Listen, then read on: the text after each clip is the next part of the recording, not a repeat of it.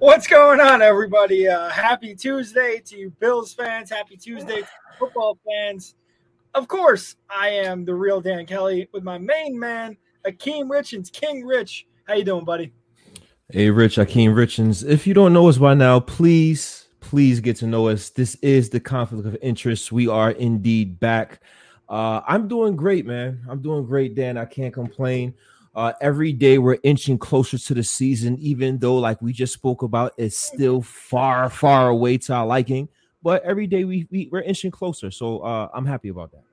So before we get started, Rich, I just got to mention it. The comment section has bullied me for weeks about my wardrobe choices, about the fact that I look like an insurance salesman going door to door. So today, I brought out my Bills merch, and we're rocking with it. And then I see you over there in a plain white T-shirt. Yeah, I know, man. I know. Hey, man, it was one of those days. I was running around doing a lot of different things. I came home kind of late. I'm like, should I change or should I just go with what I got? I think I look decent today. So I was like, you know what?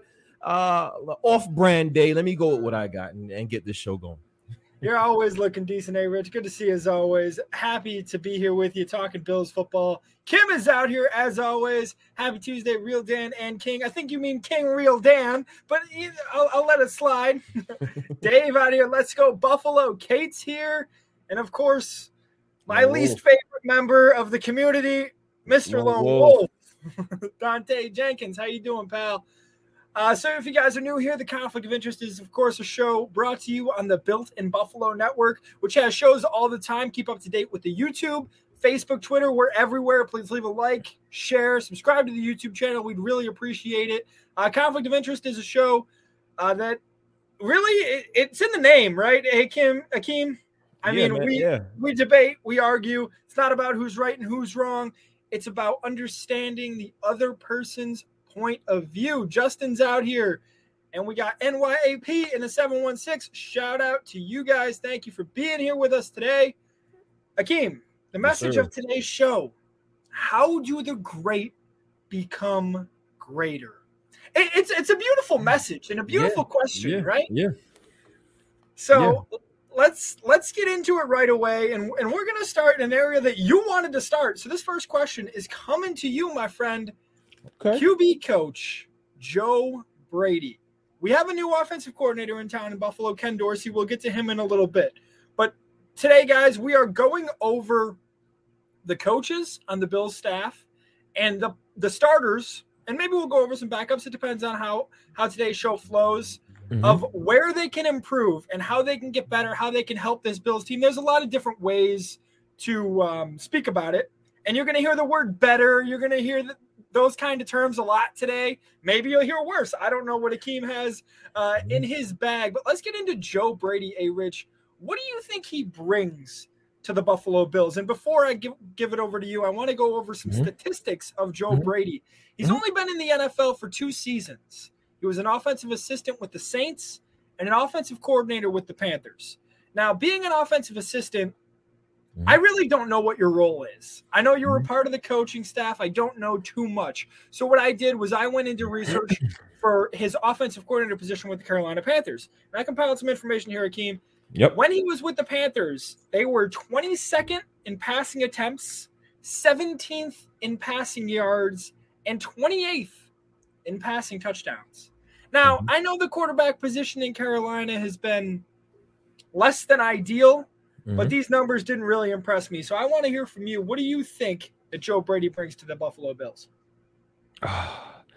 So it's really interesting, right? And I'm glad that you put it in this perspective, right? Because it's hard to say what Joe Brady can get better at if he was never on the team to assess to begin with, right?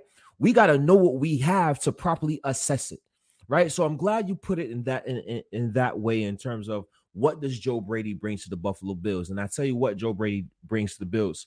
The first thing I think is rather obvious. I believe he brings some youth to the Buffalo Bills organization. Right. When Sean McDermott first started, he hired a lot of guys with experience.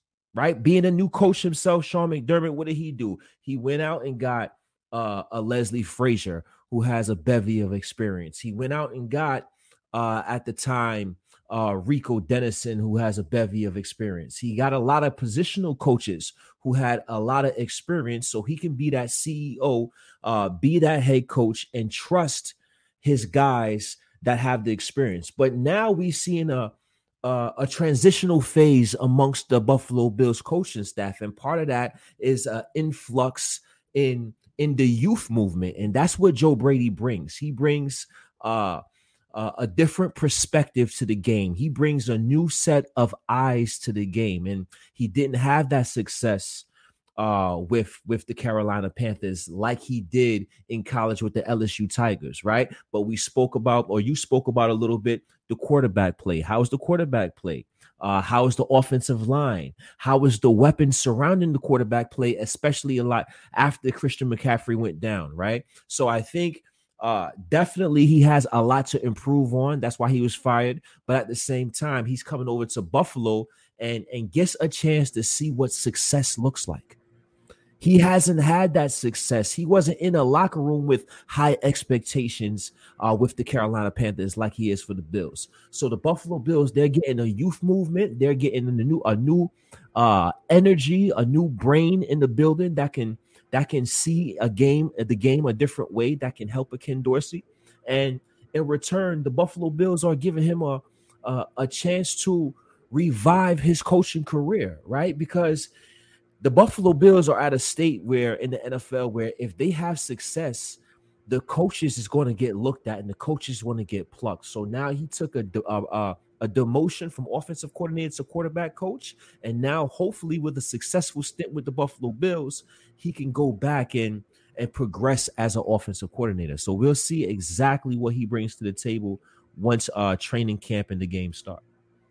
I like that, Akeem. I do, but I also don't. You know, I'm a weird kind of guy. I can agree with you, but disagree with you at the same time. Now, I don't disagree with you about what Joe Brady brings, and your main thing there was youth, right? Youth, yes. About how the fact that the Buffalo Bills are turning a new leaf in a sense. Mm-hmm. Youth isn't a skill, right? I mean, it's just a thing. Mm-hmm. Like me, I'm youthful compared to you. Mm-hmm. That doesn't mean I'm better. That doesn't mean you're better, right? Okay. It doesn't mean that in any sense. So I like where you went with it, but I can definitely poke a few holes in it. So we'll keep moving on, of course. Lone Wolf, we love you. Thank you for being here. Every show you're out here. I appreciate it. Paul, welcome in. New viewer from Oklahoma. Excited for the show. Paul, tell all your friends, all your neighbors, everybody in your town to check out the Conflict of Interest because we appreciate your support. And Justin says this. He has an easier job than most QB coaches. And I love this comment, Justin, because this is my next point, is how can Joe Brady make this quarterback room better? Because it's the Josh Allen show. I feel like Josh Allen is himself, right? Like, what else can he possibly teach him that he hasn't learned yet? Obviously, I'm not saying Allen knows everything about the NFL, but what do you think Joe Brady knows that Allen doesn't? Because when Peyton Manning went to Denver, it wasn't really about the offensive coordinator. It was about, hey, this is Peyton Manning, and that's why this team is successful. So do you think that Joe Brady is going to be looked at as successful because Allen is successful, or do you think he's actually going to be able to help this quarterback room? I think he's going to be I think it's going to be looked at both ways for Joe Brady. I think if and when the Buffalo Bills have offensive success, I think he will get some credit. Obviously, the Bills do have a generational coach and a quarterback in Josh Allen. So we all know that. We all have eyes. But we can't ignore the fact that Joe Brady did have success. It probably wasn't on the professional level, but he had historical success on the collegigiate level. With Urban Meyer had success with in the LSU Tigers level. Well, I don't think Joe Brady's like that. I wouldn't take it that far. And I don't. Nick Saban has had success at the collegiate level. Chip Kelly has had success at the collegiate level. Doug Marrone has had success at the collegiate level. I don't want to hear that. I don't want to hear you telling me, hey. But see, the guys that you name, Joe Brady, his run was historical. He came out of nowhere, turned into an offensive guru. Jamar Chase and Justin Jefferson and Joe Burrow and those guys put up historical numbers. And now in a span of a sleep, right? Joe Brady went from college coordinator, college coach to one of the most coveted gurus circling around the league, right? Because of his offensive prowess. So I don't think we should ignore that. Okay. I like it. You haven't convinced me 100%, but I'm about the 60% range. So I appreciate that.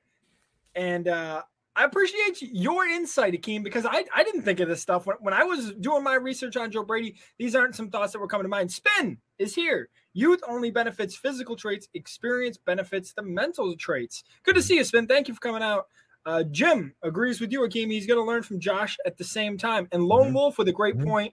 As always, he's never coached QBs. He's been an offensive coordinator. He's also been a linebackers coach. So it's a little weird, his path to finding where he is today with the Buffalo Bills. And, of course, he has ties to McDermott, as brought to you by Dilly Dilly Dale. Only non-coordinator to win the Broyles Award. Gotcha, Dilly Dilly Dale. They went to the same college, right? Joe Brady and Sean McDermott at William and Mary. At different times. Well, I think they both went to William and Mary. Yes, sir. Yep. Okay, so we know a little bit more about Joe Brady now, and that's really what matters, Akeem, right? Yeah, and again, he's going to learn a lot from the Bills as well, right? Like I alluded to earlier, learn what success, see what success looks like. I know that. I read some articles within his offense where he struggled with some zone reads, quick passing game, very, very simplistic play calling. So he gets to sit back and get to look at how the Bills do things, how the machine runs, and how another offensive coordinator on a professional level calls the game. And hopefully he could become a better coordinator in the future from his quarterback coaching stint with the Bills. So he's going to learn a lot with this organization as well. We hope so. And we hope he learns fast, because that's what the Buffalo Bills are looking for this year. But we're going to move on to the man who's going to be in charge of Joe Brady, I guess, in a way. And that is the new offensive coordinator in Buffalo, Mr. Ken Dorsey. So I want to start with this, Rich. What's going to change about the offense? We knew Brian Daboll's system. Obviously, he goes to the Giants. And I want, of course, before I hand it over to you, I'm going to give you some more statistics on the Bills' offense under Brian Daboll. So we got, first of all, Ken Dorsey. Let's get back to him for a minute. 7 years in the NFL, 4 years in Carolina, and he's been with the Bills since 2019. Now, the Bills' offense, 2019, 2020, and 2021. We'll start with 2019, okay? They were 11th in passing attempts, 29th in completions, and 20th in pass yards per attempt, which is pretty god-awful just in general. Move on to 2020. 5th in passing attempts, 6th in completions, and 5th in passing yards per attempt. Huge jump. And then in 2021, we have, looks like, I think I may have mixed up my stuff here. I put 2019, 2020, and 2019. So that's a mistake by me. Okay. So it looks like 2019 was 26th in passing attempts, not 11th. And then 2021, they were 11th in passing attempts, 8th in passing completions. And it looks like, guess what they were in pass yards per attempt? It's crazy, Akeem. 23rd in passing yards per attempt last season for the Buffalo Bills. Something you don't expect. So what do you think is going to change? Because I know what I think. I think the running game is going to have to become more prevalent moving forward. But what do you think changes under Ken Dorsey as the new offensive coordinator of the Buffalo Bills? So that last statistic, 23rd in passing yards per attempt? Per attempt, yep. So I think with the combination of Ken Dorsey and Joe Brady, because Joe Brady loves to run a ton of motions and quick outs to get the ball in space, I think that particular statistic would improve under Joe Brady, under Ken Dorsey, along with Joe Brady. Offensive coordinator, quarterback coach. Obviously, Joe Brady is not calling plays, but he has plays. He has a playbook, and I'm pretty sure Ken Dorsey, if he's doing the right thing, he's going to spitball a little bit. Joe Brady, pick his brains and see what plays that he had a ton of success with when he used, and probably implement that in the Buffalo Bills system. So I look for that to improve, right? Let's go with another one. I look for the Buffalo Bills to run a more balanced attack, implementing 2 tight end set more. I know that OJ Howard, there's rumors talk about he's off to a slow start. He's on a new team. We gotta give him a chance. This is where you want to have your slow start, so to speak, right? This is why they have OTAs and mini camps and training camps, so you can get your footing. So I think the combination of OJ Howard and Dawson Knox, I think when they signed OJ Howard, they envisioned more 2 tight end sets to run the ball, more 2 tight end sets, because both of these tight ends are athletic and gifted tight ends that can cause mismatches in the middle of the field. So I think the Buffalo Bills will implement that more. And last but not least, I believe that Devin Singletary will be more of the workhorse for the Buffalo Bills this season. I don't think it's going to be like it was in years past in terms of finding the hot hand or whoever's running the best at the time, right? We're going to give this guy a series and this guy a series and this guy a series, then we'll see what happens next, right? I think Devin Singletary will be more of the workhorse back, and I also think James Cook will be in a more specialized role, more of a third down role, more of a receiver out the backfield, more of a running back that have a package of plays ready to call his number when it's time to come in. So those 3 things I believe Ken Dorsey will implement in the Buffalo Bills offense. I don't know if I'm the only one still nervous about it, but he's never been an offensive coordinator in the NFL. And that it doesn't give me a red light, but it gives me an orange or a yellow, whatever you're looking at when you're driving. Mm-hmm. It's giving me a little bit of caution. You know what I mean? It's like a stop sign that's green. Mm-hmm. I don't know how to feel about it yet. I want to see how the preseason goes and see how he's calling plays and how it works in this system, because I don't know if he's going to implement what Brian Daboll did. I don't know if he's got tweaks. We don't know, right? So we're obviously just speculating here, but I want to get into players, Rich. We'll get back to some coaches later on. Okay. I want to get to some players, and we're going to start off with Joshua Patrick Allen, right? Mm-hmm. So we know how it works with Josh Allen. 4 seasons in the NFL. He's improved every single year, right? Every single year he's improved. Maybe not statistically in every category, but we know he's gotten better each and every year. Right. Okay. Good comment there. Mm-hmm. So the question is how does a top quarterback in the league possibly improve? Well, first of all, Rich, mm-hmm. I'm going to take this one to start us off. Of course. And it's just going to be the fact that I didn't think this was important, right? I really didn't. But it turns out I think I was wrong. And you can mark this down, ladies and gentlemen, the first time the real Dan Kelly has ever been wrong in his life. 25 years, maybe a record. Don't know where my plaque is.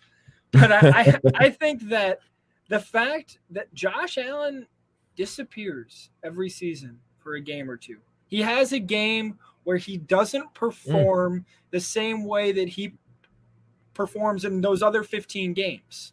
He has those games where he's the leader in the MVP race, and I don't care about that at all. I do not care about the fact that he's the leader in the MVP race and then he's third, the next week. But the reason he drops is because he doesn't have a performance that is outstanding, right?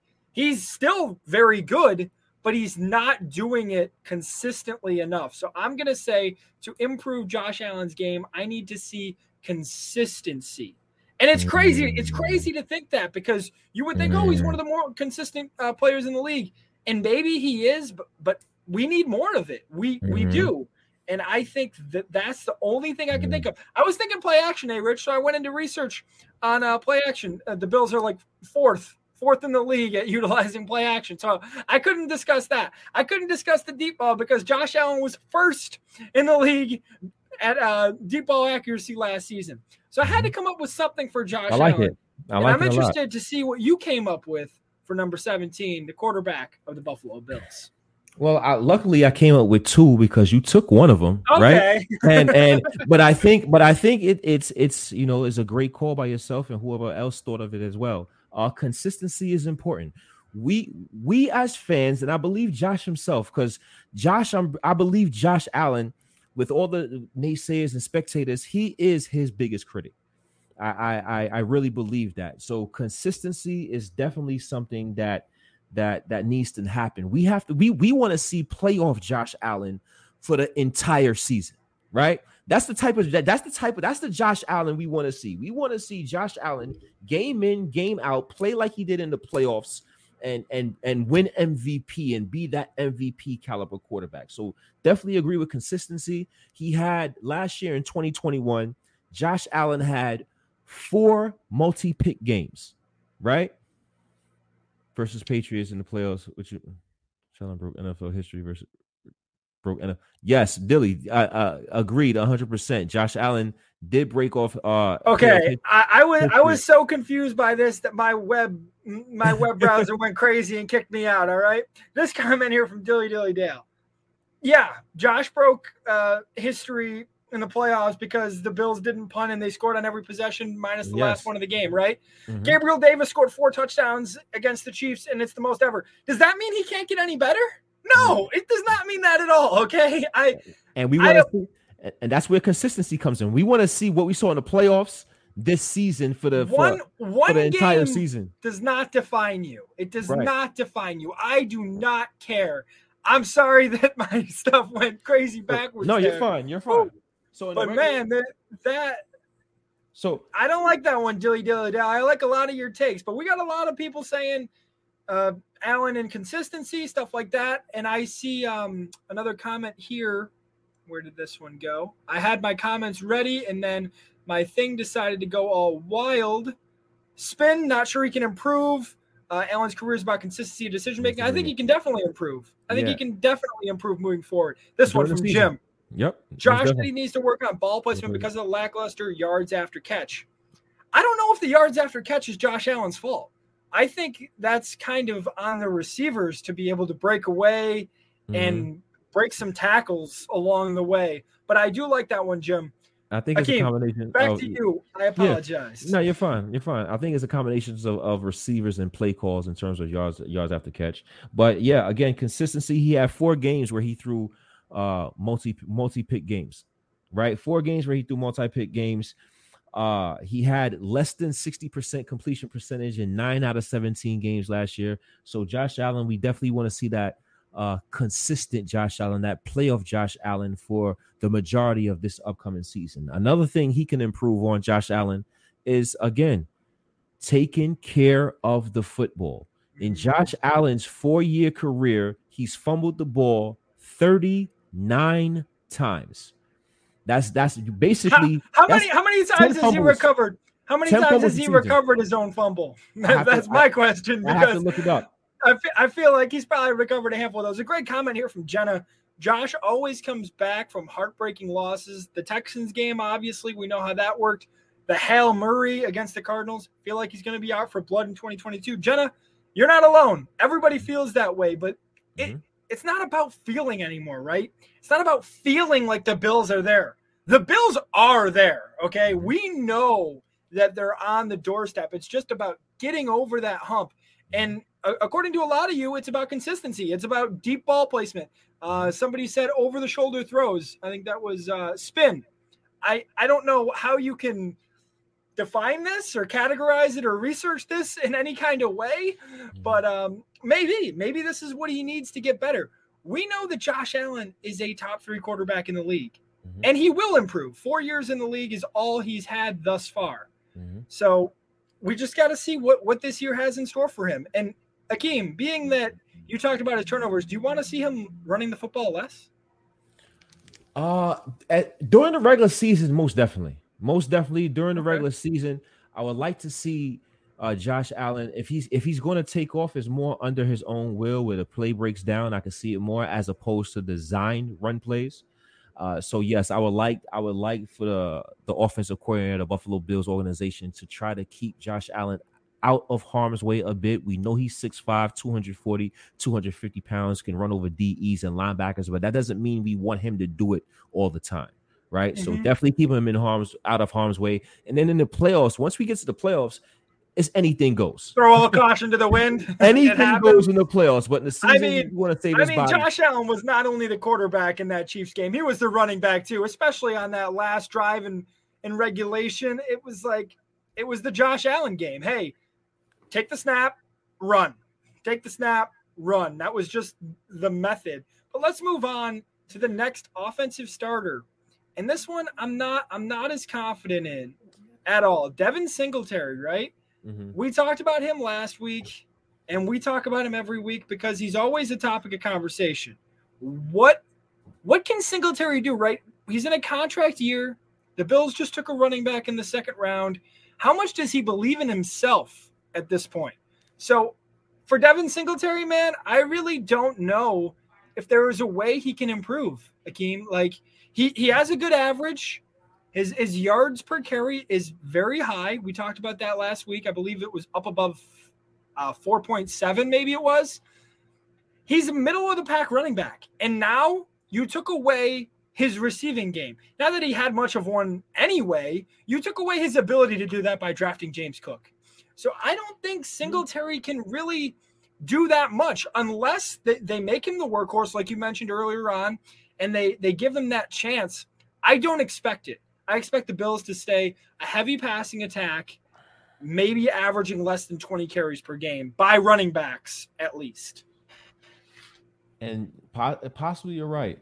Possibly right about that. We'll see how heavy of a passing attack Ken Dorsey will have in his playbook. But I do think I like that one. Jim Graham. I like that one. I do think Devin Singletary could get better. I think as long as Devin Singletary continues to do what he does in the offseason, we see the work that he puts in with his body. We see that he works hard. We see even when he's in the game, the way he works and plays, he's always helping everybody up. I think he has the right mind state. I think he has the right work ethic. As the key with Devin Singletary, in my opinion, is the usage, right? And the usage, he's going to have to get usage by showing that he is capable of being that guy. So if he can show the Buffalo Bills coaching staff that he is indeed capable of being that guy and continue to run the ball like he did last year, I think his usage will pick up. And if his usage pick up, I think his numbers as an individual will increase. So I think that is the only way, in my opinion, that Devin Singletary could improve. Continue to show the Buffalo Bills coaching staff that you are capable of doing your job, so your usage will pick up and your individual performance and statistics will progress as well. It seems like at this point, though, he's fighting for nothing, right? Because unless he puts up a top 10 season in terms of running backs in the NFL, I don't think the Bills are going to give him a contract. And if he does put up that kind of season, the Bills aren't even going to be able to afford him for a contract. So really, like, what do you have to play for? And I'm not questioning Devin Singletary. I'm just saying, like, the coaching staff hasn't put much faith into him. Now, do we know if that was Brian Daboll? I don't know. Frankly, I don't. We said it before. Probably about to find out. We don't work in the front office for the Buffalo Bills. We'd love to. Give us a call. But we don't know those. We don't have those answers. So I'm very curious to see if it will work. I think Singletary's great at making the first defender miss. I think he's missing, that speed. We talk about it all the time. He does not have the breakaway speed that maybe a running back should have. We have the Built-in Buffalo account in here. I think they will use Devin early on because of trust, but Cook may finish the season as RB1. Who is that? Who's on the Built-in Buffalo Facebook right now? Come on in. I think that might be Izzy. Love it. I love it. Let's move on to the number one wide receiver for the Buffalo Bills, Stefon Diggs. Hey, Rich, you kick us off here, and I'll end us on Diggs because I'm curious to see if we have the same thought process on Mr. Diggs, the guy who can get 2 women on Valentine's Day. Yes. This one is interesting, right? Kind of like it's kind of similar. It's T on Facebook. Okay, great to see you, T. Thanks for coming out. Oh, that's the sis T. What's going on, T? Diggs. How can Diggs get better? Diggs can get better by. And this was a pretty tough one. This was a tough one, and of course, a couple of names on the defensive side of the ball was pretty tough as well. But Diggs can get better by continuing to be that number one receiver, right? Okay. Because what do great players do? Great players give other players opportunity, right? Mm-hmm. So if you are a number one receiver and you're playing like a true and bona fide number one receiver, you're going to get the brunt of that attention. And once you get that attention, it leaves other guys open to make plays and be an impact as well. So I think as long as Devin Singletary can continue to be that alpha male number one wide receiver like he's been since the Stefon Diggs. I'm sorry. That's a Singletary. Stefon Diggs. If Stefon Diggs can continue to be that alpha male number one wide receiver that he's been since he's come to the Buffalo Bills, then I think he would ultimately be better as an individual, and he will be looked at as a guy that's now making the players around him better because of what he's capable of doing as an individual. So just like Josh Allen and consistency, Stefon Diggs, stay consistent, be that number one receiver, be that alpha male. And as long as he is that makes Stefon Diggs a little better. That makes Gabriel Davis a little better. That makes Jamison Crowder a little better and Isaiah McKenzie, because now they will have opportunities because of the attention Stefon Diggs will continue to garner. I like it. A little bit of a cop-out. Staying consistent, but I see where you were going, and I'm about to improve upon it here in a second. But before we get to that, I want to get some more comments here from the last conversation on Singletary. Jim, Justin, and Lone Wolf all talking about the offensive line in terms of Singletary. Mm-hmm. I agree, but he can't control that. He can't control the way the offensive line plays. He can control the way he sees how the offensive line plays, and that would be in terms of vision, which I believe Jim mentioned as well. But he can't control how well they're going to play, each and every game. So that's kind of why I didn't go offensive line, because I didn't think it made much sense. Jenna says Diggs, she would say yards after catch. Jim kind of agrees with you. Diggs do Diggs. Mm-hmm. Spin agrees with me for the first time in a long time. Continuing is not getting better. Continuing is keeping the status quo. So maybe this is an agreement with you, Rich. I'm a little confused by this one. Anyway, The way that Stefon Diggs can get better. Well, first of all, over the last 2 years, over 1,000 yards both times. The first year in Buffalo broke the record for most yards with a new team. 10 total touchdowns last year. Very good. Mm-hmm. Man, the only thing he needs to do better is he needs to take over games. We don't see that often from Stefon Diggs. We don't see a game where I need him to demand the ball. That's what I think I need. I need there to be situations where Diggs goes to Allen and says, I'm open. I don't care if there's somebody on me. I am open, because he is that guy and he can be that guy. But the Bills like to do a lot of, moving the ball around to everybody, and they pass it around, and there's a lot of targets on this team, and I agree there. But sometimes I just need to see him be a dog, more of a focal point on the offense, because there are some games when we don't see his name pop up as much. I believe in that Kansas City playoff game, we did not hear Stefon Diggs' name enough, right? Mm-hmm. So I think that his next level is kind of the opposite of what you were saying, but it kind of goes into it as well. Mm-hmm. You said that you want him to take more to give the other guys a chance. I just want him to take more. I want him to take more. And in turn, it's going to give the other guys a chance, but I want him to be the focal point more often moving forward. I like it. I'm not opposed to it at all. The Buffalo Bills, we have a lot of weapons on the offensive side of the ball, and Josh Allen, the Buffalo Bills, that's what make them even more dangerous. Not only having a number one receiver, but having a bunch of receivers that you can go to at any time. So I like the synopsis there. to take over a game. Go ahead, take over a game. We know he's covered. Say you're not covered anyway, and get the damn football and show why you are indeed a dog in this NFL. I like show why you're being paid what you're being paid too. I mean, you're being paid a hefty penny. Spence says Diggs was the most important wide receiver in the Kansas City game. I mean, analytically, I would have to say no, because Gabriel Davis went for 200 yards and 4 touchdowns. I see your point a little, Spin, as he was, taking the coverage away. But it's not like Diggs was being triple teamed in that game. They just weren't going to him. Gabriel Davis was the guy they were going to. And that's okay. But in those big moments, you need your big guys to show up. And Diggs' stat line for that night did not show up. Now, if the Bills win that game, are we talking about that? Probably not. We're probably not going to talk about it, to be honest. So I can see where you're coming with it. I just don't quite agree with you.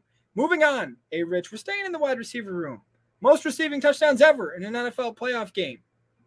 But Gabriel Davis has an even higher ceiling, Rich. How does he reach it? How does Gabriel Davis get better this upcoming season for the Bills? Gabriel Davis is entering his 3rd season in the NFL with the Buffalo Bills. He is finally looked at as the number 2 wide receiver on the team. There's no. You think so? I think so. That Emmanuel Sanders is not walking through that door. No veteran receiver is walking through that door at his position. So I think that the Buffalo Bills organization is giving him every opportunity to be that number 2 wide receiver. What plagued Gabriel Davis to have a slower start last year, or didn't have the same type of season he had his rookie season? I think a lot of that is injury. I think he was injured the last couple of years, even though he played well and he still played.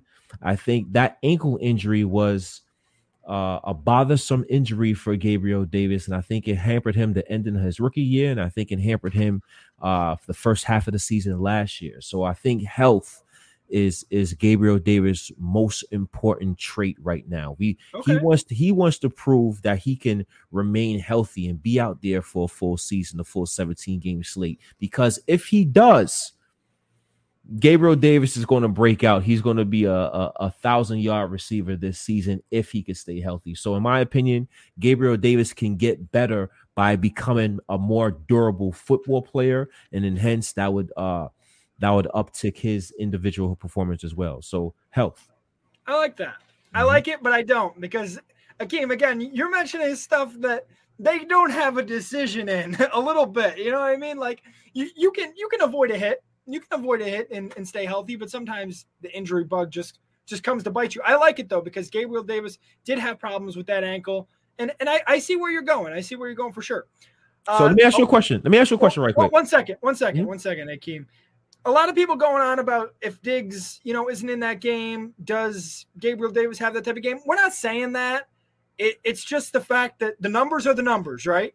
Mm-hmm. What Stefon Diggs did on the field against Kansas City can probably not be explained by you, me, or anybody that isn't in the NFL. The way that he put people on skates and the way that he made it easy for Gabriel Davis. I'm not saying, we don't appreciate Stefon Diggs. I'm just saying that you need him to show up in those moments more in the stat sheet. Akeem, back to your question. Sorry.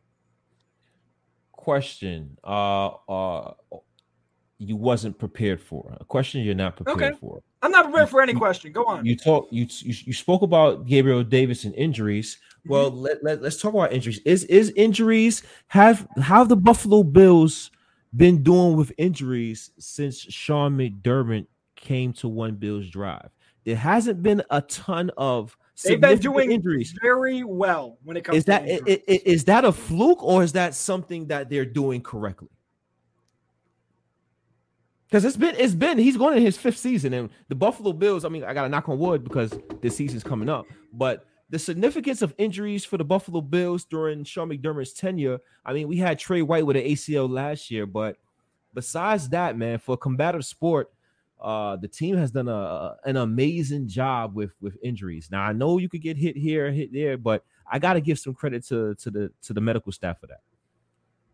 I agree. I don't think it's a fluke. I don't think it's a fluke at all because ever since McDermott came to town, the Bills before McDermott was an injury hotspot. It was like the Chargers over here. It was like the Ravens over here where people were going down on a regular basis. Scott and Spin, we can agree to disagree. Let's move on from that. Let's move on from that Diggs stuff. I'm done with it. So please move on to the next conversation we're in here with Gabriel Davis. But, hey, Rich, I have something he can get better at that's not injury concerns, and it's drops. It's drops from Gabriel Davis. He needs to, first of all, prove to the front office he can be a number one receiver. He hasn't been targeted enough to be in that role, right? Emmanuel Sanders was kind of that guy last year, and he had some injury concerns as well. He had some injury problems. I think that's probably half the reason that he's not in the NFL anymore at this point. O-line had injuries, says Paul. Yes, I believe so. So maybe he's poking a little hole in your theory there, Rich. But I think he needs to work on, like you mentioned with Singletary, proving to the front office that he can be that guy. That's what Gabriel Davis needs to do. He needs to be consistent.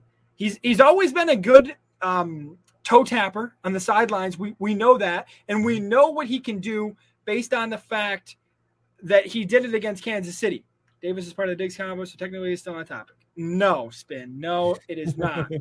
So a quick stat on Gabriel Davis that I found, and it's crazy, Rich. You said this is going into year 3 in the NFL for Gabriel Davis. Do you know what he's averaging per catch? 16.7 yards per catch. 16.4 yards. You're very close. I was close. And that's off the dome, too. Yeah, that was pretty cool. That's off the dome. 16.4 yards per catch. Now, that's insane, right? It's crazy. But there needs to be more targets his way. There needs to be more balls thrown his way. And now, does that contradict the point I made with Stefon Diggs? A little bit. It does a little bit. And I'll be honest there. Sometimes you got to pass the ball around. Other times you have to look for your guys. And there's always going to be games like that where sometimes Davis may take over. Sometimes Diggs may take over. Maybe it's a Knox day, right? Maybe it's a James Cook day.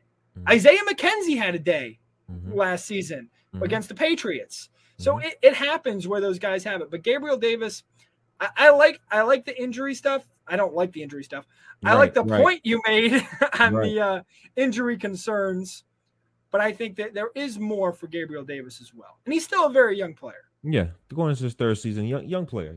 I think some people was talking about short routes and certain things of that nature. Young player going into his third year, he can improve on a little bit of everything. Everything could be a little crisper, a little sharper in terms of the intricacies to his game. So we'll see what Gabriel Davis does this year as a number 2 wide receiver for the Buffalo Bills. Justin says, love Davis's toe drag swag. We love it too. Dilly Dale, Davis 56.6 catch percentage. I think it can get better. I think he needs to be targeted more as well. If you're a number 2 wide receiver, I'd like to see the average, if you can, Dilly Dale, for a wide receiver's catch rate. I think if you're one of the better in the league, I know Diggs does not have.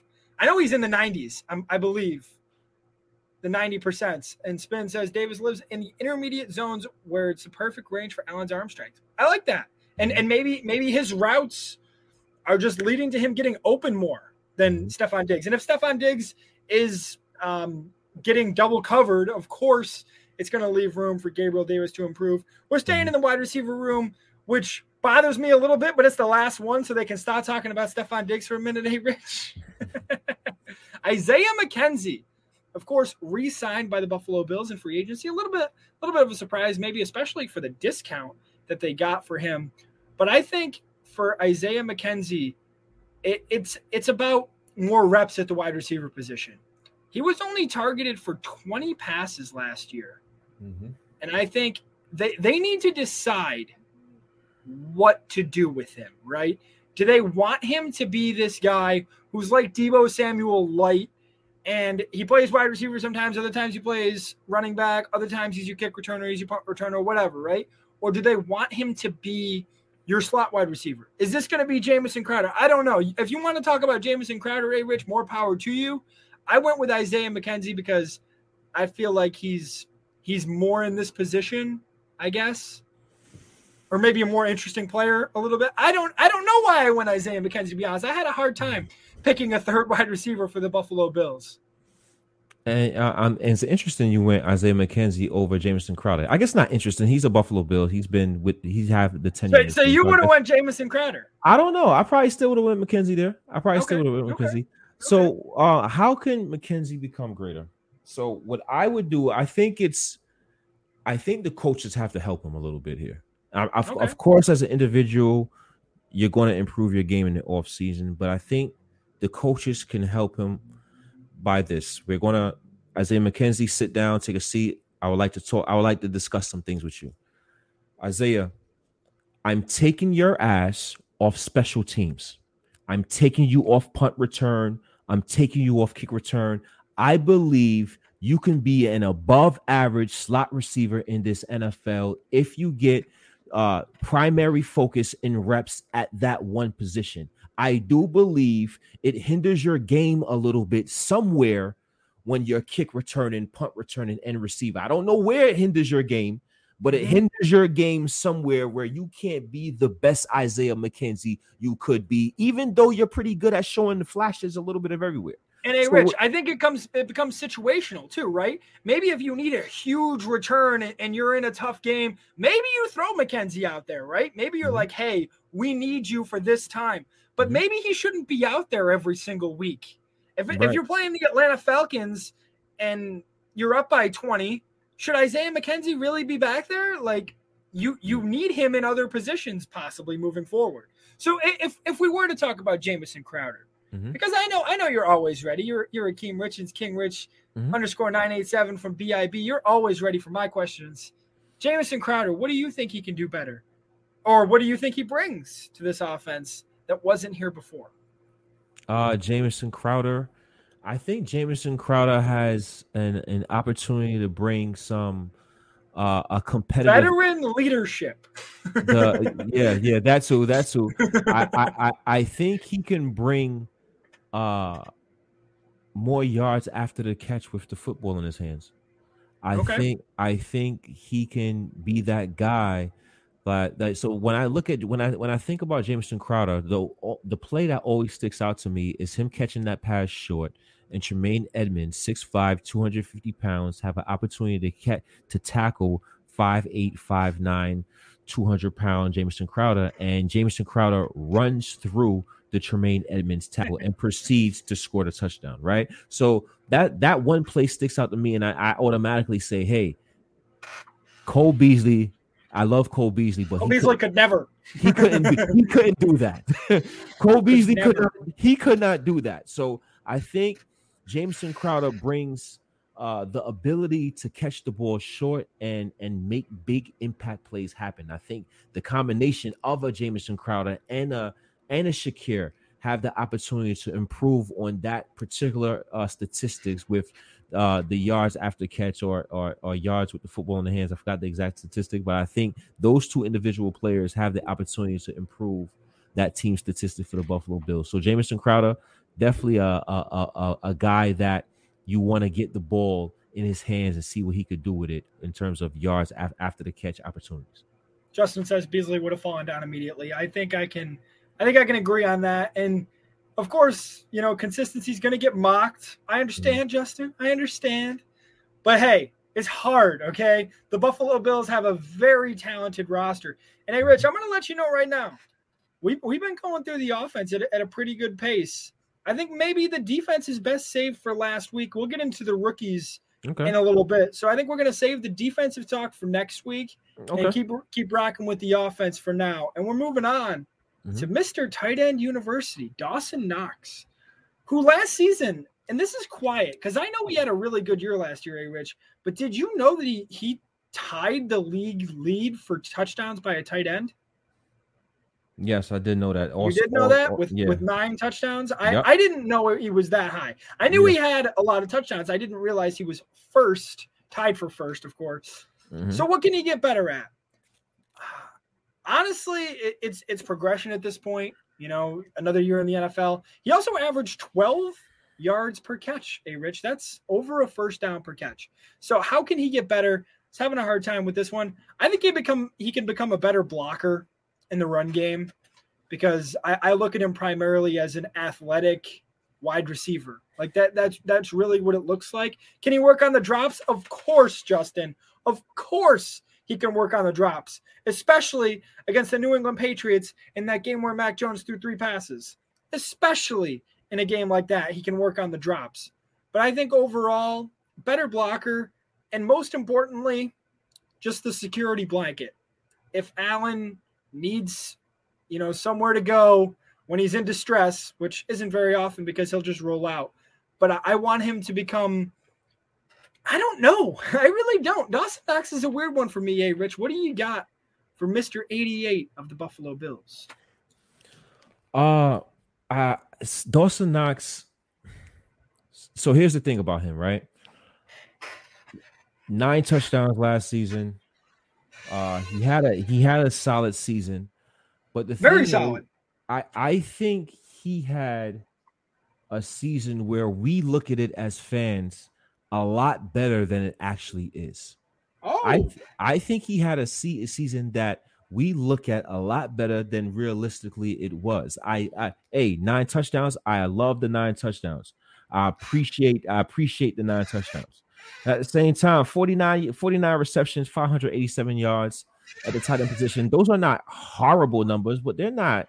Those numbers are not jumping out the window either, right? Okay, Rich. I did not expect this, so I got a question for you about this. Because I want to see where you are, and I think you're going to be close to on the money here. This conversation you're having, Dawson Knox being maybe a little overhyped by Bills fans, if I'm not mistaken. Not in a bad way. Not in a bad way. Of course. If you had to put him at a spot in the NFL in terms of tight ends, between 1 and 32, where would you put him? So earlier, a few months ago, I was riding the Dawson Knox train. I was high off Dawson Knox, and I put him in the top 10 in tight ends, right?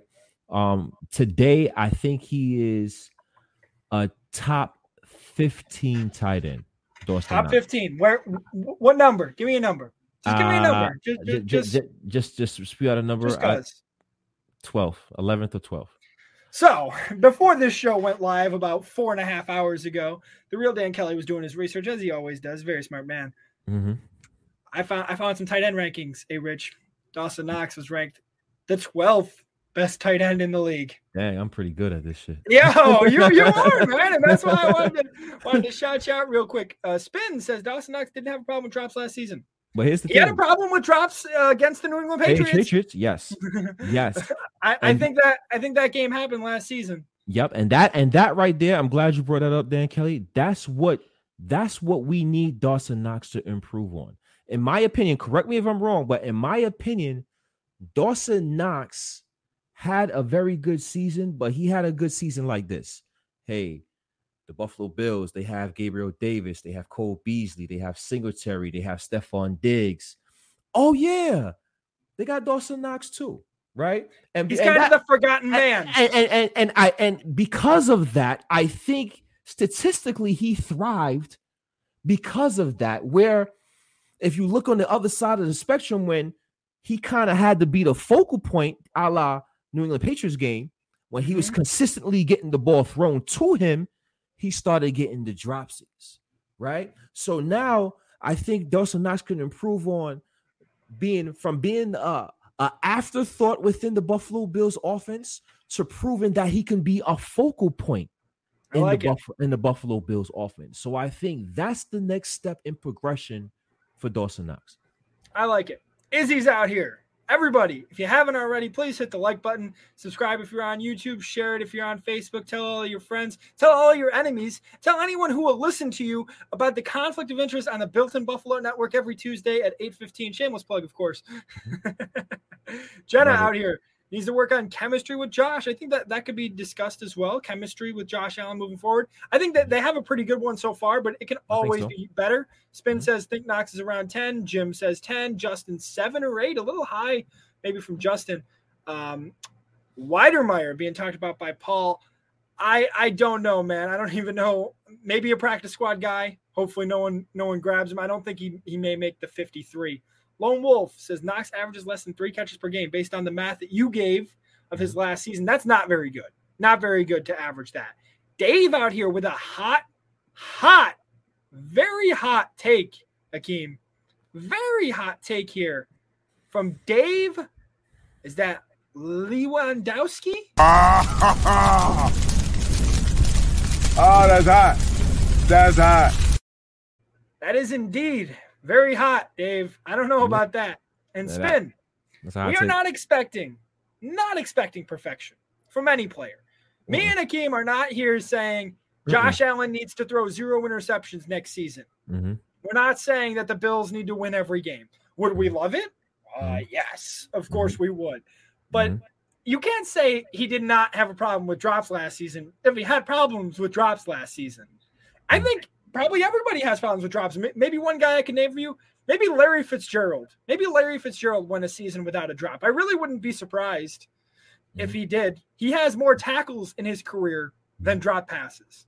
So, and that's the thing about Dawson Knox, and he definitely improved his drop rate, right? So what happens? What happens when you have a lot of weapons? And I'm not taking nothing away from Dawson Knox, but when you have a lot of weapons like the Buffalo Bills have, and they get the ball spread around to those weapons, and then the ball comes Dawson Knox's way, he's getting a lot of catchable passes. He's getting a lot of catchable balls.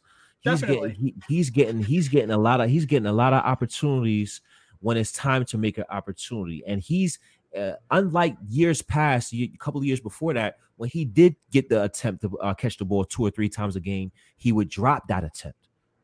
As opposed to last year, he caught those attempts. So it looks as if that Dawson Knox did improve, because essentially he did. But he did improve. He did improve, but we need it again.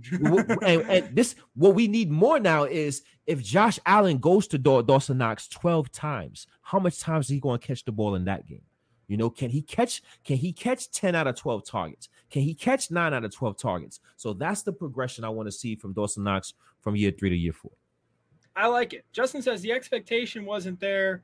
I think he definitely exceeded expectations, especially given all the other options on the team. Are you talking Dawson Knox here, Justin? Because I think so. I think he did have expectations. Coming out of school, he was raw at first, and he didn't have a great rookie season, but he improved. And props to him. We're not saying that Dawson Knox is bad. I believe we called him top 15 tight end in the league. Definitely not bad at all. But he has room to improve, just like everybody else. And I will tell you, when it comes to defense, Rich already alluded to it. We had some problems with defense because it's stacked, man. How can you say Von Miller needs to get better at this? Well, if you want to know the answer to that, please stay tuned for next week's edition of the Conflict of Interest. But before we let you guys go, we are going to talk about some of the rookies taken by the Buffalo Bills, brought to you by my man, Akeem Richens. So, Akeem, these questions belong to you. And I think I'm going to take a couple. So give us some on Kaiir Elam. What do you think about Kaiir Elam going into this season? And before I even, I apologize, Dan Kelly. Before I even assess that, I wanted to bring up this comment because you know what? I appreciate you calling out Spin, so I don't have to always do it. And I think Gabe Davis, I think Spin made a great point. Gabe Davis has a worse dropping problem than Dawson Knox. So when I talked about Gabe Davis, I brought up that he needs to catch more targets. So go on, sorry. No, and I caught that, and here's what I would say to that. I think that Dawson Knox is a tight end, right? The tight end position is glorified because it's not talked about with the Buffalo Bills because we had Cole Beasley, right? But the tight end position is a glorified safety blanket for the quarterback, right? So why do we call tight end safety blankets? Because they're the ones that have the opportunity to catch the easier balls, easier footballs, easier opportunities. Tight ends, unless you're one of those Darren Waller's, Travis Kelce that gets the ball like a receiver, then that's different, right? But that is a wide receiver, basically. But see, with Gabriel Davis, the reason why I don't harp on percentages in terms of his drop rate, even though we probably wanted to improve, is because we also alluded to a stat earlier in the show: 16.4 yards per reception. So he's catching the ball 16 yards downfield. We don't know if catching the ball. Dawson Knox might be have a better percentage of catching the ball, but it could be 8 yards down the field one play, 4 yards down the field another play, 5 yards here, 7 yards here, 6 yard there. 16.4 yards per reception. All right, A-Rich, I'm sorry. Another comment here from Spin. Spin, I don't know if you're drinking the whiskey tonight or what's going on, buddy. He's on it. But listen, man, it's not about comparing players to players to players to players. Every player in the league can get better at something. Tom Brady, the most hated man in Buffalo, New York, can get better at something. Facts are facts. I agree with you 100%. But just because we mention a player, Travis Kelce, better than Dawson Knox, just because his drop rate is better than Travis Kelce, that's what I don't like about stats. Stats can paint a picture that isn't true. You can look at somebody who threw one pass for a completion. I believe it was Mohamed Sanu from when he was on the Atlanta Falcons. He was throwing passes as a wide receiver. He went 6 for 6. He had the highest passer rating every single year those years because he threw 2 passes per season for 3 years. Does that mean he's the best quarterback in the league? It definitely does not mean that. So stats can be confusing in a way. So we're not saying Dawson Knox can't get better. We're not saying Travis Kelce is the greatest tight end in the history of football. Everyone can improve. And Izzy, Travis Kelce is a safety blanket, which Dawson Knox has not been, Dawson Knox has not been as of yet. And then I want to get to this comment here from Jim. Perfect. Look at what we're saying about Buffalo compared to years past. This is awesome. This is awesome, Jim, and it's awesome because you're out here. We appreciate you. Thank you for being here. And as much as it's awesome, it's also very stressful. It's very stressful cheering for a successful team who's supposed to be there, but they're just not there yet, Rich. Let's get back to Kaiir Elam before this vein in my forehead pops out. Gotcha. Let's do it. What do you got, Rich? Kaiir Elam, first-round pick of the Buffalo Bills. What do you expect from Elam this season?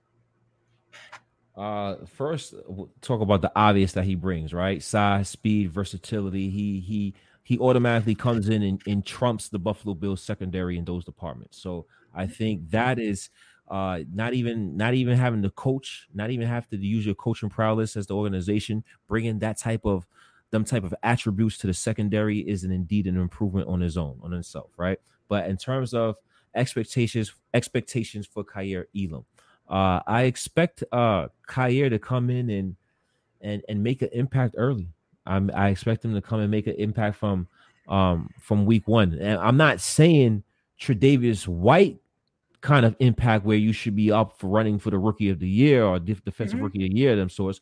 But I'm saying that Kaiir Elam should come in. If Tre'Davious White is not healthy, if he's not ready, he should be able to come in week one and fill that void. Probably not to that highest of levels as a all-pro cornerback, but be able to fill that void, make plays, be serviceable, not get picked on by opposing quarterbacks, and make plays, use his length, his athletic and versatility to make plays in that Buffalo Bills secondary. Now, it's tackling. That's the only thing I'm concerned with. Tackling is what I want to see from Kaiir Elam. Can he aggressively and consistently tackle the carrier with the football? Because if he can, then I expect him to stay on the field with Tre'Davious White when Tre'Davious White is healthy. If he cannot, then Dane Jackson is going to be on the field when Tre'Davious White. And we already know the slot cornerback position's filled by Taron Johnson. That's so correct. He's not going to be taking that position. So before I get into Kaiir Elam, I want to get to some more comments here. Lone Wolf with a great comment here. People get fixated on stats and define a player with them. It's true. Happens all the time. Some guys are labeled as goats for certain stats, and some guys are labeled as woats, worst of all times. Right there, Akeem. You like that? I like that. Justin says Kelce gets way more targets. Definitely. Of course, that's going to affect the percentage. Spin. We're not here to disagree all the time, okay? So we can agree to disagree here. We understand your point, and we thank you for being here as always. Jim says he's from Alabama, so tell me. So tell you what, Jim, I'm very confused. Spin says happy if Elam is on par with Wallace, and this is what I want to get into. This comment here, and then John as well. Elam better be better than Wallace. It's not logical thinking, okay? It really isn't. I think maybe Kaiir Elam is a better football player than Levi Wallace. Levi Wallace, of course, went undrafted into the NFL. Kaiir Elam, a first-round pick. Levi Wallace also has experience on his side, 3 years in the NFL. Not to mention the fact that he was a part of the number one secondary in the NFL last season. You said you expect Kaiir Elam to get off to a hot start, Rich, right? Mm-hmm. Come in and play well. Mm-hmm. I don't, because listen to this. Los Angeles Rams week 1. Who's he going to be on? Allen Robinson, Cooper Kupp. Very hard wide receivers to cover, especially probably as a rookie. Now, Tennessee Titans, A.J. Brown's gone. Maybe it's a little less. Miami Dolphins, you have Tyreek Hill. You have Jalen Waddle. Baltimore Ravens, maybe not as much. But there are these players that are going to be hard. You got the Packers. You got the Chiefs. Mm-hmm. You got the Vikings, Jay Jettas, right? Mm-hmm. I don't know if he's going to be better than Wallace from the start. What I'm expecting is a little bit of bad football from Kaiir Elam, maybe to start the season. Maybe he's not what everybody wants him to be. And maybe by week 4, everybody's like, oh my God, the Bills spent a first-round pick on Kaiir Elam when he's not performing. Maybe it takes a little longer. It's the cornerback position. It's a very hard position to play. Packers don't have Adams left. That's true, Spin, but they did take the player in the second round. What's his name? Christian Wilkins. No, not Miami. The Packers wide receiver. Remember second round? Christian Watson. Yeah. Yep. And maybe Aaron Rodgers makes a star out of him, right? And they have a tight end that is very dangerous. And there's going to be growing pains for Kaiir Elam. Mm-hmm. I really liked your point about, is he going to keep the wide receiver 2 job? When is Tre'Davious White going to come back? Stuff like that really matters, right? Mm-hmm. So I'm hoping what Elam can do is come in and learn. Just learn behind Tre'Davious White and understand what it means to play. The good news is he's going to get reps, right? Sometimes it's good, sometimes it's bad. Sometimes you don't want players to get reps right away. And maybe in a perfect world, the Bills re-sign Levi Wallace and Kaiir Elam gets a little bit of time, on the field that's not on the field, right? But this is the situation where he's going to play right away. We know what's going to happen with Kaiir Elam. Yes. Jim Graham says, if he could come in like Trayvon Diggs, it would be nice. Now, do you mean come in like Trayvon Diggs as in give up the most yards in a season? Or do you mean Trayvon Diggs is in intercept the most passes? Because I don't think Kaiir Elam is a specialist at turnovers, right, Akeem? No, and of course, obviously things could change in the professional level, but as of right now, I don't see him as that type of player.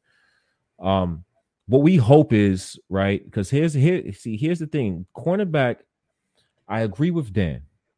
Cornerback is indeed a very hard position to play. But I think the Buffalo Bills coaching staff do a good job in trying to make life easier for cornerbacks, right? I know Tre'Davious White they try very hard with those safeties in the back. Mm-hmm. Those safeties will cover somebody. Jordan Poyer will come up, maybe cover a slot receiver. Maybe Micah Hyde comes up and covers the tight end. And like you said, makes life easier. So maybe Kaiir Elam looks like the second coming of Deion Sanders because the Bills' defense is so well coached, because Leslie Frazier is so smart. Is a cornerback friendly. Think about it. E.J. Gaines came to Buffalo. He left and he got paid. Kevin Johnson had a solid season for Buffalo. Some people probably forgot Kevin Johnson even played for the Buffalo Bills. Some people probably think I'm talking about a basketball player, Kevin Johnson, right now, but he was the cornerback for the Buffalo Bills who had a solid season. First round pick of the Houston Texans. Kevin Johnson got paid. E.J. Gaines, he left and got paid. Levi Wallace left. He didn't get paid. He left. Oh, he left. He didn't get paid like we thought he would get paid, right? And Tre'Davious White got his money from the Buffalo Bills. So the Buffalo Bills do a good job of making cornerbacks feel real comfortable within their defense, and we hoping that can transition and continue to carry over to a Kaiir Elam. And this is the last comment before I want to move on to the other rookies that we're going to talk about. A lot of press man in college, maybe a little learning curve in the zone style defense the Bills play. Yes and no, Lone Wolf. Just like always, the real Dan Kelly never makes any sense. Ask anybody. They'll tell you the same thing. I don't make any sense ever. So yes and no. The Bills do play a lot of zone coverage, but what their draft picks told you this year is that they want to move into more man. And maybe you see a little bit more man coverage. It's not going to be a lot, I don't think, but you're going to see it a little more often than you have over the past seasons. Because otherwise, why did they take Kaiir Elam, right? If he's not going to fit your scheme, you're not going to take him. So they believe that he can play both zone and man at a high level. Do we believe it? I don't believe it yet. I haven't seen anything, right? The only thing I've seen is maybe OTA's highlights. And how much is that going to tell you? Mm-hmm. How much is that going to tell you? It's not going to tell you anything. So Kaiir Elam is going to have a hard start, at least with the Rams, right? Again, we can agree on that. I think so. And of course, he's a rookie. You got two of the best receivers in the NFL, Super Bowl champion Rams. And I think ultimately the hope is this, right? I spoke about guys that got paid and guys that look better than they obviously are. The hope is the Buffalo Bills, their defense, their friendly defense can help Kaiir Elam in the beginning of the season, right? Mm-hmm. Helping him along, gain his confidence, help him along, play that zone defense, play what's in front of you, make the tackle, make the play that's in front of you, build that confidence and get that experience. And later on, we hope that the Kaiir Elam is now going to repay the Buffalo Bills back. He's like, okay, I got some seasoning in me. You built up my confidence. Now you need me to step up and play Tyreek Hill in the playoffs, or Jalen Waddle in the playoffs, or Devontae Adams in the playoffs in some man coverages. Maybe you got to mix up man coverages. Now I'm going to show you why you drafted me and show my length and my athletic ability and versatility, because you was patient with me to give me the confidence so I can show you my abilities later on in the season. So I think that's the hope from player and organization. And guys, if you haven't already, please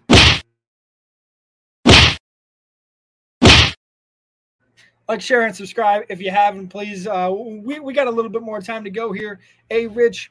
And it's moving on to James Cook, the running back, wide receiver, running back taken by the Bills here in the second round. Is he going to change the way the Bills play offense? Now, I think the answer to this, quite frankly, is easy. It's going to be no, because the Bills are going to play offense the same way they've been playing it for the last 3 years. It's going to be Josh Allen centric. It's going to be Josh Allen heavy. The question I want to ask you, Akeem, is what does having a receiving back do? Because if you have a receiving back and the other team knows he's a receiving back, how is he going to be successful? How is that going to work if when James Cook is on the field, if the defense is prepared for, hey, it's going to him, it's not going to be a handoff on this play, or it's most likely a pass. How does that bode well for the Bills? Well, and it's interesting, and again, this makes me think about what kind of offense Ken Dorsey's going to run as well, right? Because we didn't have this type of player, this type of dimension under a Brian Daboll. So when James, you don't think this is Matt Breida but younger? No, I think this is closer to Alvin Kamara. I truly think that this is closer to Alvin Kamara. I think first of all, the Buffalo Bills they want to throw the ball shorter now, right? Obviously, they had a pass-heavy team. They're going to throw the ball all over the field. But Josh Allen, what did he rarely do? Check down the football, throw it down to your backs. We started seeing it a little bit late last season when Josh Allen was starting to check down and throw to his running backs a little bit. Now I think the Buffalo Bills, they want to implement that and make that one of the staples of their offense. So I think James Cook is going to bring that versatility in package plays and third down sub package plays where he can line up at receiver out the backfield or run routes out the backfield and have success. Because at the same time, like you said, teams may know James Cook is coming in on third down, but you still have to stop it, right? Diggs is still out there. You can't pay James Cook so much attention that you forget about Diggs and Gabriel Davis and the more impactful players. So at the end of the day, James Cook is still going to be lined up and matched up against a linebacker. he's still going to have the mismatches where he can take advantage of the defense and make things happen. So you can't do nothing about that when it's mano on a mano. So I think James Cook is going to bring a package where he's going to cause mismatch nightmares in the short and intermediate pass defensive game for opposing defenses and give safeties and linebackers headaches. I think that's where he's going to thrive his rookie season. And once he gets older in terms of second and third year, I think he will be more of a focal point in terms of a workhorse back within the Bills offense. But this year, a specialist for the Buffalo Bills. I like it. And Spin says defenses play pass already against the Bills, so another pass catcher should help, right? Jim, linebacker one-on-one matchup, advantage Cook. Mm-hmm. Not always. It's not always that way, but I think one area that this helps, right, that hasn't been talked about yet is it's going to help Josh Allen's yards after catch that we discussed earlier. Mm-hmm. If Josh Allen wants to increase his yards after catch, what do you need to do? Well, you need to get the ball into the hands of somebody who's really freaking fast, right? Mm-hmm. And if James Cook is going to get the ball, hopefully he's going to make somebody miss and he's going to gain a lot of yards out of it, right? Mm-hmm. And maybe he's a decoy guy. Maybe he comes in and fools everybody, right? And, hey, they're going to James Cook on this. And like you said, they forget about somebody else. Maybe Isaiah McKenzie's open, right? Mm-hmm. Or somebody like that. Maybe Dawson Knox gets open on a play because of James Cook drawing the linebackers away. There's a lot of things that James Cook can do. Mm-hmm. But I think that the number one thing that all of these rookies need to do, any rookie in the NFL, the first thing they need to do is learn from who's in front of them. No matter if they're, a great at their position or not, because they've spent more time in the NFL than you, and they can tell you things. Even if they can't do things themselves, they can tell you things that maybe you can implement into your game, right? So I think that's one of the more important things that hasn't been discussed. Air Allen out here, Rich and Dan, so glad to you guys back. Looking good, fellas. We missed y'all. We missed you too. Appreciate you coming out. Thank you very much for being here. Jim says it's all on Ken play calling. Yeah, definitely. Lone Wolf, Cook, McKenzie screen game. Lone Wolf, you're always thinking of weird things for the Bills offense to implement. So thank you for that. Don't Cook and Motor work out together. Maybe. Oh, work out together as in work out together. Yes. In Florida, they have worked out together, if that's what you mean. Yes, they have worked out together in South Atlantic, Florida. Let's move on to the last topic, Hakeem. Yes, sir. And it's your man, Khalil Shakir, wide receiver for the Buffalo Bills. I'm going to toss it to you in a second. You know how it goes. Mm-hmm. A fifth-round pick, Khalil Shakir. There's a lot of talent in front of him. A lot of talent in front of him. Diggs, Davis, McKenzie. Let's even throw the tight ends and running backs in here just because. Mm-hmm. Knox, Howard. Mm-hmm. Singletary, Cook. Mm-hmm. Crowder. Mm-hmm. Are we throwing in touchdown Jesus? Is he going to be there? Nah, we don't got to throw him in. Okay, so if Jake Kumero's not there, we're at 8 players that would be above Khalil Shakir, right? So now they're not all wide receivers, and of course you can have different players, a different number of players at different positions to fill out your 53.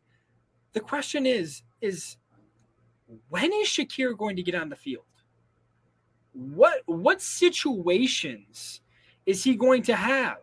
Because if Gabriel Davis is the solidified number 2 and Diggs is the number 1, we know the number 3 is between McKenzie and Crowder. He needs to show out somewhere. Is it special teams? Is he going to be the punt returner, the kick returner? Where do you think his role is? Is it going to be, hey, the Bills are up by 30 points. Let's throw Khalil Shakir out there so he can get some reps. What do you think happens with Shakir this year? And, it's tough. It's tough. I like this, though. I like this. I'm inclined to put him on special teams at this point. Why? Because, again, at punt returner or on special teams just in general? I'm thinking more punt returner, kick returner. Okay. I'm thinking put the ball, find ways to put the ball in his hands. That's a way you can, you can put the ball in his hands. And I think that's a way you can get McKenzie to focus more at the wide receiver position. I think it's a win-win. Now, this is a great question from Spin. What's the defense going to do if Diggs, Davis, McKenzie, Cook, Shakir is all on the field at the same time? I don't know. I don't know, but sometimes the defense finds a way, man. And in this situation, good luck, though. Where's Dawson Knox? Where's O.J. Howard? You know, where are the other guys that maybe need to be on the field? What down is it, right? Maybe Shakir is in when it's a short downage so you can take a shot to him or something, right? Maybe he's that kind of player. But what do you think is like a reasonable expectation for Shakir this season? So in terms of the offense, reasonable expectation for Shakir in terms of impact on offense. I don't think in terms of impact in general, we talked his impact on special teams already. Mm-hmm. I don't think he's going to get everybody healthy, right? Mm-hmm. I don't think knock on wood, knock on everything you have, please. Yeah, I don't think he gets a lot of playing time. I think he will get certain plays here and there. I think he'll get some packages where he's kind of like used like McKenzie. You know, he gets some reverses, he gets some screens, he gets some reverses, do some kind of things, some gadget plays of them type of sorts. I think if all else goes well, I think that's where we're going to see Shakir this season. We're going to see him on the field seldom, but what he may get little opportunities here and there. He's going to take a lot of mental reps. He's going to learn from all the receivers that's in front of him in hopes to have more of an impact in the future. So in my opinion, if everything goes good, I think that would be Shakir's expectation this year. If things go a little murky and he gets a lot more playing time than expected, that's because something happened. You know, if something happens, like Jim says, we're not deep at wide receiver, so we really aren't when it comes to after those four guys. But there's a lot of guys that people want. Like if Kumerow wasn't a member of the Bills, I guarantee you he'd be on the Green Bay Packers. With how much Aaron Rodgers has talked about him, I guarantee you he would be on the Green Bay Packers. I am gonna call a hot take right there. I think Kumerow will end up on the Packers before the season is over. Oh, okay. Mm-hmm. Spin says he thinks Shakir has 12 targets for the entire season, 5 to 8 gadget runs. Justin, I don't think so. When we say deep, I don't think we mean just the wide receiver position. I think we mean like outside wide receivers, right? Because there's a lot of guys who can possibly play the slot. McKenzie, Shakir, Crowder. That's 3, right? That's 3 wide receivers that can potentially play that slot position. But who do you have for outside guys, outside of Diggs and Davis? If somebody goes down, knock on wood, of course. No. I don't know what they do, right? Because it's not the same. I'm not saying they don't have any talent at all. I'm just saying it's not going to be the same. That's when you're going to need those young guys to step up. That might be when you need James Cook on the field. That might be when you need a play from McKenzie and stuff like that. Hey, Rich. Any last final thoughts on Shakir? Yeah, I just think right now he's a 5th round pick. I think he can make an impact. I think the Buffalo Bills can put him on the field in some plays. I think it'll be in a handful of plays throughout the season or throughout certain games. If he's a top 15, top 20 punt returner, he's a 5th round pick. That works. That works for me, right? Like if you're giving us a good field position, I think nobody's going to complain, right? Yeah, and I love the pick. I love the pick, and I think he's going to be a more impactful player as the years progress in his career. But for this year, I think it's going to be more mental reps, and he's going to make seldom plays within the Buffalo Bills offense. You guys got a longer episode of the Conflict of Interest than you were expecting tonight, and we love to give it to you. I'm, of course, the real Dan Kelly. That's Akeem Richens. Akeem, You know the deal. Sign us off, everybody. We love you. Hey, Rich, Akeem Richens, Dan Kelly, the real Dan Kelly. If you don't know us by now, please get to know us. You was watching the Conflict of Interest, where we may not agree about everything. Or anything. And if we don't agree, then we'll definitely fight each other all over it. This is what we like to do. I think we bring a different flavor, a different perspective to Buffalo Bills football, where we can have debates and disagree, but it's all out of love, it's all out of respect. Even if we disagree in the comment section, if y'all disagree with us in the comment section, that's okay, right? Because we all have brains, we all have personalities. It's always friendly disagreements. Friendly. We can all talk and be friends together. Yes, we can all talk and have very good informational conversations about our team at the same time. Shout out my boy Izzy. Shout out everybody in the comment section today, man. Y'all were great. We appreciate everybody in the comment section. Thank you for the support. This is our second week back. A lot of bigger things are happening. We're about to go more in depth. The season is approaching. Training Can't wait. There's a lot of different things going on, man. So to get going, because of course, myself and Akeem always on the pregame and postgame for you on the Built in Buffalo Network. Spin this fake Dan Kelly. I don't know who he is, but please find him, report him. He must be getting all my checks because I've been not getting paid for a while, man. Love it. We love everybody. As always, go Bills. Follow us at The Real Dan Kelly, at KingRich_987. Conflict of interest. We're signing off. I'll see you next week. Go Bills. Go Bills.